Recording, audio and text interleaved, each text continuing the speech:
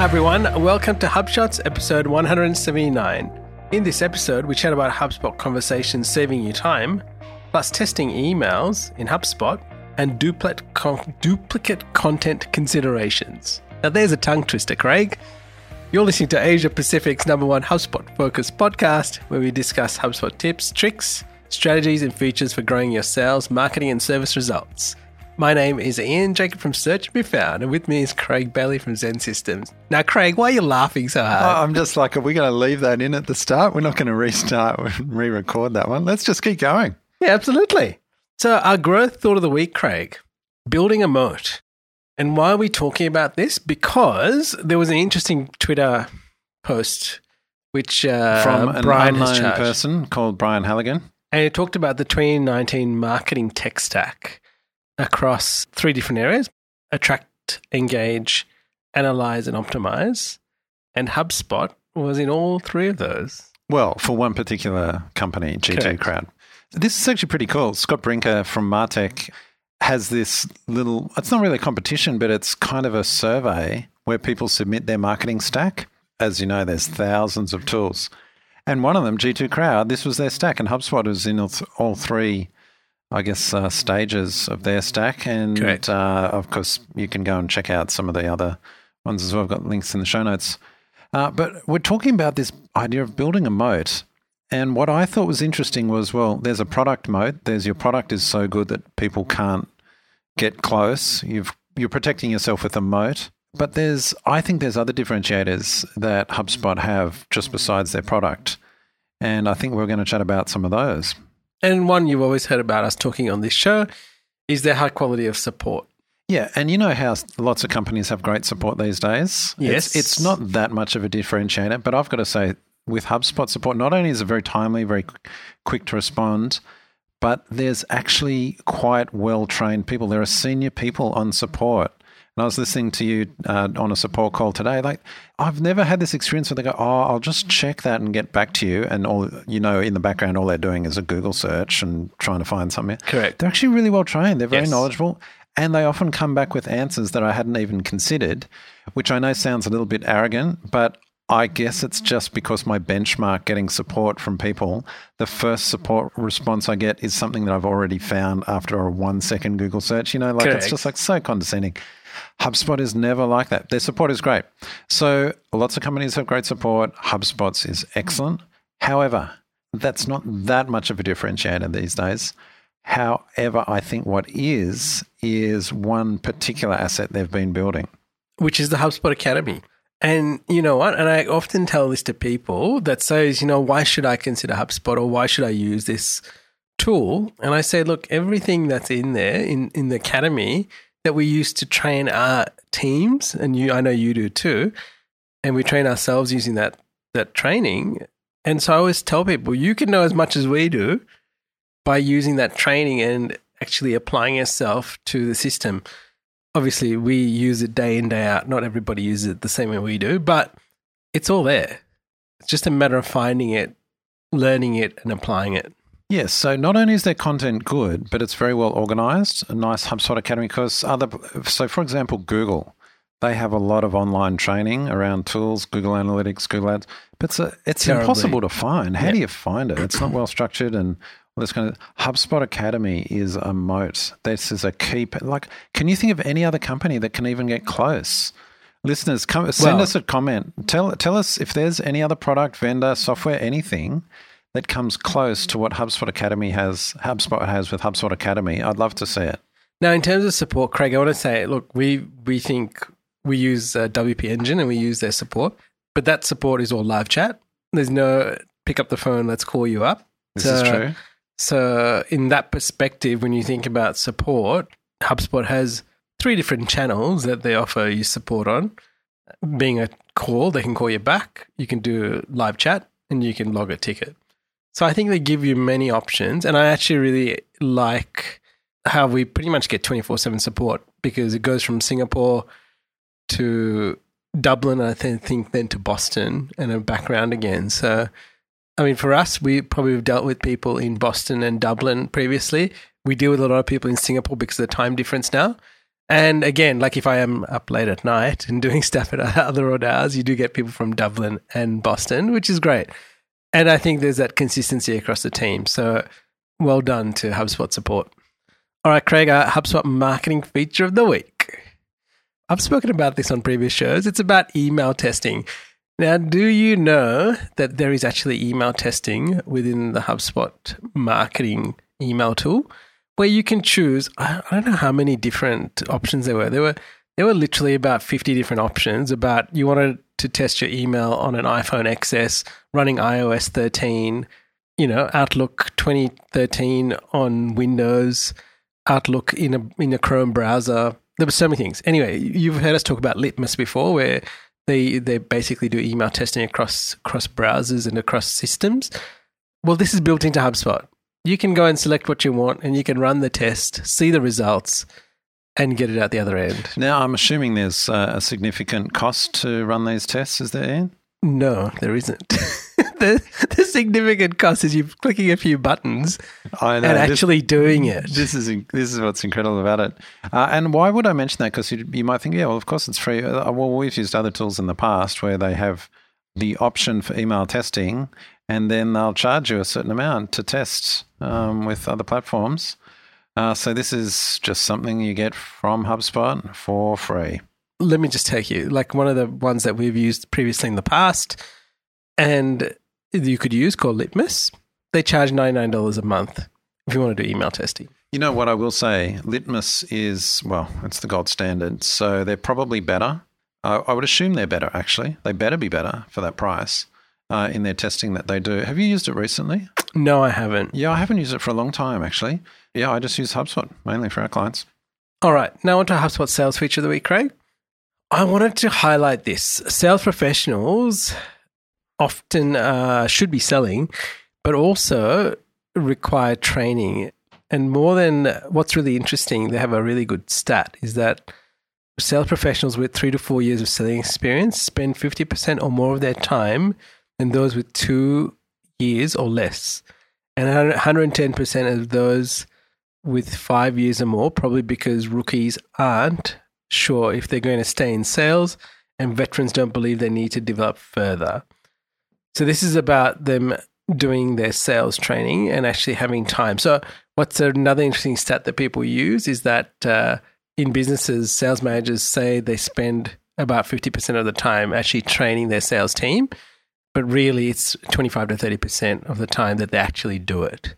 And I think I spoke about this before. There was an interesting stat that I heard from somebody that worked in Apple, is that they spend the first hour of every day doing sales training. So these are people in the Apple store. This is the first thing they do every morning. They do an hour of sales training. Really? Yeah. Like before the store opens? Correct. Wow. Like all the staff on the floor? This is somebody that used to work in a store was telling me about that. So let me just check. So every day? Correct. They spend an hour every day before the store opens. Wow. Anyway, so coming back to that, because I've been training a few sales teams and I've been pointing them to resources and they're like, what training can we do? So there are actually 2 bits of training that I wanted to highlight, and I've started doing one of them. I haven't done the other. The first one is frictionless sales certification. So that's something new that's been brought up by HubSpot. So I'd encourage you to do that. I think it's about 2 hours worth of videos, and then there's a test to do at the end. And then there's another one, which is the power of content in sales. So having the right collateral for your sales process and the importance of content. Look, I'm sorry. I'm totally distracted by that Apple stat. An hour of training. Yes. Every morning before. I better think about it. You know what I'm going to do? You're going to walk into the Apple store and ask them? No. I'm going to tell my team and myself every day, before you get to email or anything, you've got to do an hour of training on HubSpot Academy, let's say. Let's try that for a month. Yeah, that's a good challenge. And let's see how that goes. Yeah. I mean, you make time to do things. But exactly. Everyone in the team kind of has a bit of a quota or a guide that they're supposed to do in terms of training each week. No one does it. Myself, I'm poor leading by example in this because life gets in the way and there's something urgent. There's always something urgent each day. Oh, no, well, I'll put training off, or I block out an afternoon. No, there's a client call. But what's if we said the first hour, you're not allowed to touch email until you've done an hour of training on the HubSpot Academy. you would make time for it. Yeah, you would that's just right. have to make it happen. Exactly. I think I'm going to do it. Listeners, Challenge is on. Listeners, who's with me? I'm with you, Craig. All right, there we go. Do the frictionless sales certification, Craig. Let's get going. All right, onto the HubSpot service feature of the week, Craig. Using conversations to reduce your workload. Yeah, you know how I love HubSpot conversations. We don't talk about this enough on the show, I don't think. We haven't really given it as much prominence as it deserves, I feel. So we use HubSpot conversations, in fact, in a number of our businesses, but one of them, it's an online training piece, one of my wife's sites, gets quite a lot of support requests coming in. We used to use another product. We've now moved that over to conversations in HubSpot. We don't even use tickets. It's all conversations because they come in by email. They come in by, we've linked in HubSpot, Facebook Messenger. That comes in. And the form now comes in because the support form, the right? support form links straight into conversation.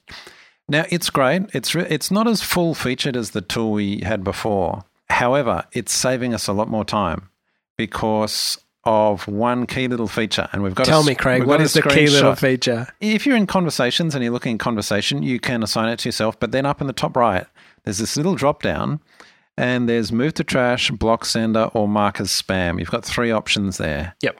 And we get so many outreach emails and junk support requests I know. coming in. I was reading some of those outreach emails like, hi, I've reached you out the first time and you haven't responded. Oh, the second one, I've reached you for the second time and you haven't responded. Third time, fourth time. I was like, really? These people, of course, they're all on these sequences, right? They're probably using HubSpot sequences to send these spam outreach emails. Or there's any number of tools, Mailshake and others. But anyway, the first time that comes in, we just go, right, mark as spam or block sender, and then all their follow-ups, all those annoying follow-ups, just go into the filtered section in conversations. So we never see them again. It is saving us so much time. And I've got a screenshot here. Since we just added this in, which was a couple of months ago, we switched over to HubSpot Conversations. 522 conversations have been filtered out as spam. It's saving us so much massive time. Oh, yeah. It's saving us so much time. time. So tell me, on the previous system that you used, this did not happen? No. In fact, what would happen is you'd mark it, you'd say they'd come in, we just go, oh, mark as resolved to get it out. Then they would do the follow-up. That would come in as a new ticket. Oh. Yeah, it was really frustrating. Now, I think it was an older system. It was Desk by Salesforce was what we used to use. So maybe it's an older system and maybe there's newer systems that would have been better. Zendesk might have been better. I don't know. Yep. But it just used to waste so much of our time because if you think that one outreach and then the 4 follow-ups, that's 5 interruptions to respond. That you have just removed. Yeah. Now, admittedly, you might only take a couple of seconds. Oh, there's none of these. Okay, I'll blank it out. But that's context switching. You got to go. It's just chewing up mental cycles. Yep. So HubSpot saves us this time. And as we get more and more, like that actual business is getting more and more popular, we're getting lots more of those spam outreach. It's just going to save us more and more time. Yeah. So it compounding return. Thank you, HubSpot. Excellent. Now, Craig, onto our marketing tip of the week. And this is about keeping email deliverability good and the effort some people will go to make sure that you get their emails. I've put a screenshot here, and I think this is an email I signed up to a little while ago. But what I found really interesting was that they said they're in the process. They actually sent me an email saying they're in the process of updating their customer service experience, and they want to make sure that I received the latest news and event updates, right? And the domain it comes from had changed. So what they had done, they'd put in their email is to ensure that you get these emails. Please make sure that we're in your address book and it needs to be updated with the new email sending domain, right? So then they said what the domain was. And then they basically create a whole page. They've created a landing page about how to whitelist or get your IT team to put the domain in so that you actually got this email. And it's pretty comprehensive. So if you click that link, you'll actually see that. What's your thoughts on this? What percentage of people would get this and actually go and do that?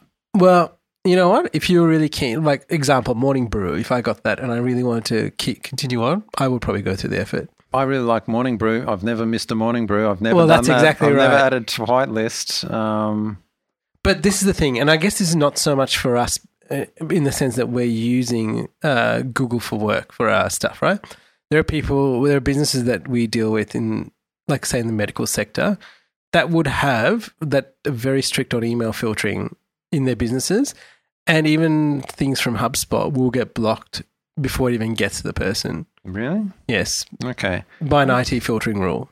Right. So but how are they even going to get notified to do this? Well, this is the thing, right? So I guess the thing here is that if they're already receiving it, they want to make sure that anything further that happens doesn't get restricted. This is a change, yeah, quite right. It's a change, right? Yeah, it's not like I've just signed up to something. Can you please make sure?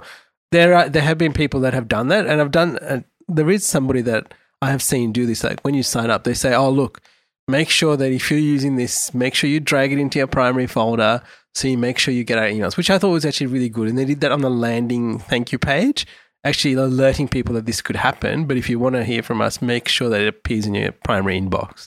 So that's a really good one. And this is just another extreme of that. Yeah, look, it's a good idea. And I get that there's so much email and it gets put into folders. I wonder, I'd love to know, how would you even measure the effectiveness of this or whether they do it? Well, you check that your deliverability and your open rate was the same as before. Well, that's true. You could compare open rates. I mean, deliverability wouldn't change because just because it's in another folder, it's still delivered. Yeah. If that's in your news folder, it's still delivered. It's still delivered. So open rate is open key. Rate would be the indicator. Click rate would be key. Yeah. If they did have IT rules that blocked it, then that would affect deliverability. It would be a blocked email. So correct. And you can see that in HubSpot. You'll see that it is a bounced email and it has been blocked by the receiver's domain, and that domain cannot receive email. Very good. Food for thought there. There you go. What's our insight of the week, Craig? All right. I'm revisiting duplicate content. How many times have we covered this on the show? So many times. But it keeps coming up. And a lot of people talk about it, right? A lot of people are really worried about this. Oh, I'm going to get a duplicate content penalty. Yes. So I'll just give a bit of context. It's come up this week with a whole bunch of customers, clients? Prospects. Yes. Kylie was at a conference to a whole bunch of our prospects, and this came up. Hey, shout out to Kylie, by the way. Anyway, there's this idea that if you have content that is on your site that is on someone else's site, you are going to get a content penalty. Google will penalize your site because you've got duplicate content. Now, this has, a long history because 10 years ago, that was much more potentially a problem. There was actually a sense of content, duplicate content penalty, but that hasn't been the case for years. And to prove the point, I've got in the show notes, I've got 4 separate high authority sites talking about this. One of them is Google, right? Talking about this. Anyway, there is no such thing as a duplicate content penalty anymore. In fact, all we'll call it is content filtering. This, and here, just to set the scope, this is what I'm talking about. People just creating websites using content. Okay, so we're not talking about those black hat SEOs that do things to manipulate rankings. That might be treated differently. But for all the other businesses that have content, so typical example, e-commerce site, maybe you're selling a product on your e-commerce site that is on other products. Maybe it's on Amazon. You'll use similar product descriptions, all this kind of thing. You are not going to get penalized. However, what Google will do is they will filter, and they will filter for the user who's doing the search to give that user what they consider the best result. Now, to give you a very simple example, if it's location-based, you're in Sydney, someone else is in Melbourne, or someone else is in New York. Yes. Now, if you're searching in New York, whose site do you reckon Google's going to show the content from? It's not going to be the Sydney-based one. It's going to be the New York one based. In Sydney, vice versa, right? So that's what filtering is in action. So this has come up with, as I said, a bunch of people today just trying to reiterate this case. I've got some show notes there. And I'll give you a great example in Australia, or in other countries. Car dealerships. Yes. So think of Hyundai, the Hyundai car dealership. All these dealers around Australia. Right. In fact, in Sydney, there'd be multiple Hyundai dealers. Go to their sites, probably 90% of the content on their sites is going to be the same as every other dealer because they're going to have all the car models, probably going to have all the finance options. The same specifications. Same specs. They're going to have probably the same or very similar service offerings, right? And they'll have a bit of, some original content around their team and a few other things, maybe suburb related, right? Most of the content is the same as every other Hyundai dealer. Do you think Google has a penalty on Hyundai dealerships? No. But what they will do is they filter it, right? So if you're in a particular suburb searching for a Hyundai dealer, you'll get probably the closest to you. Or if you've actually visited a previous Hyundai dealership, maybe Google will be smart enough to know that was in your history. I'll show you that one. Probably depends the device you're on. Like they'll look at the sites and they go, well, this site actually works on mobile. This one doesn't. So if you're on your mobile. Correct. All these factors, right? Yeah. Duplicate content penalty? No. Filtering based on what's the best result for you? Yes. Correct. And I hope this puts the whole conversation to rest. Yeah. If you've got a question about that, please drop us a note and we can go into it in more details. Some of the show notes go into it in a lot of detail, so you can read through that. I hope that's helpful. Okay, Craig, on to our podcast of the week. And this is the podcast from Seth Godin called Akimbo. And I want to highlight one episode which talks about friction, and we talk about frictionless selling. I thought this would be a good episode for people to listen to. And you know why we highlight these episodes and these podcasts to you is to actually grow your understanding beyond marketing and sales. And a lot of these things is actually to broaden our horizons. Like we learn, and we actually learn a lot from listening to other people doing different things and growing themselves. So I encourage you to, if you can't listen to everything, at least listen to one thing. All right, Craig, you've got some good resources for the week, which is PPC Trends for 2020. Good post here from Smart Insights. And by the way, yes, folks, the 2020 Trends posts have started already. They sure have. Brace yourself. December's normally when they start appearing, but no. Some getting in early here, Craig. Oh, it's like Christmas is coming. Yeah, Christmas is coming. That's for the one. So apologies for that. But look, this is actually a good post. Ignore the headline. This is really just around some thoughts around where PPC and advertising is going on. So what are some key points, Craig? Yeah, we've got a few highlights I just pulled out. Look, automation of your advertising. That's probably the biggest thing that's changing, right? We see this in Google, we see this in Facebook, all the ad platforms. So much of the targeting these days, we just let Facebook work it out. Some of the ads to use, we just let Google work it out. That's actually one of the other points they highlight, this whole idea of responsive ads. Google's really, Facebook's behind on this. Facebook doesn't do that particularly well. Yeah, right. Well, they do. They will show you the different sizes, but I think not to the same. Yeah, Google's really got a responsive ads. Well, it's because of the placement, right? Just think about Google has so many different placements across the web that it has access to compared to Facebook.